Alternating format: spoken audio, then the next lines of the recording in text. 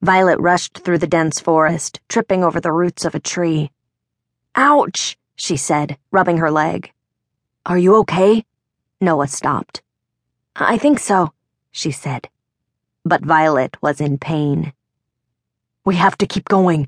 They're coming after us. We don't have much time." Noah was worried. Violet pulled a potion of swiftness from her inventory and took a gulp. "I think I can make it. But what's our plan?" Noah looked behind them. A gang of 5 rainbow men carrying diamond swords was approaching. "Our plan? Run!" Violet handed Noah some of her potion. He drank, and the two sprinted through the forest, trying to escape from their enemy. "I don't see them." Violet looked back. "Do you?" Noah took a quick glance. "No, I don't either. But I don't trust them. We have to keep moving." Noah and Violet had been exploring the fields and caves outside their village when the pesky rainbow griefers arrived. Every day their village lived in fear of Daniel and his league of powerful griefers. Noah and Violet were tired of the attacks. Recently, the attacks were becoming more severe, and this one was particularly harsh.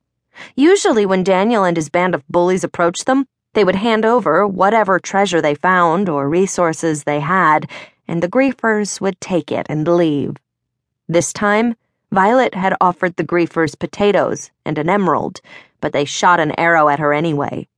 When Noah came to her aid, one of the rainbow griefers struck him with a diamond sword and demanded everything in his inventory.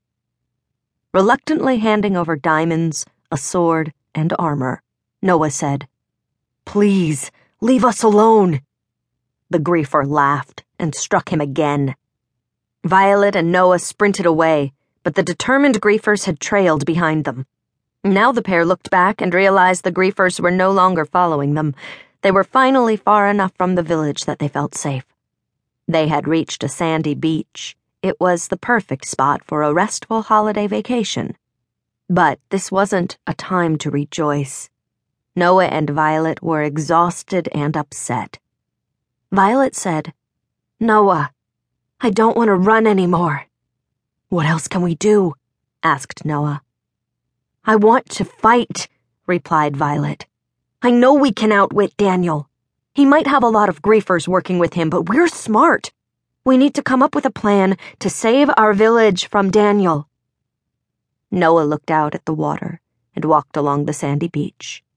He thought about Violet's proposal. "But they stole my armor and my diamonds. I don't have very much left." "I've been hiding a lot of resources," Violet told her friend. "I think we can do it." "Do what?" "You mean actually stage an attack on Daniel? We aren't that powerful." "But we have to try. Nobody else is fighting back, and our village is being destroyed. I can't watch this anymore. I want to live in a peaceful village," pleaded Violet.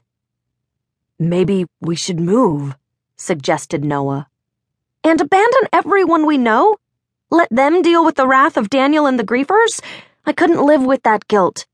I couldn't build a new home knowing all the people I cared about were being threatened every day." The sun was beginning to set. Noah and Violet were far from home. "We need to find shelter," said Noah, looking at the setting sun. He knew that in minutes mobs would be crawling around this serene beach, targeting him and Violet. "Don't worry, I can build something," Violet reassured Noah.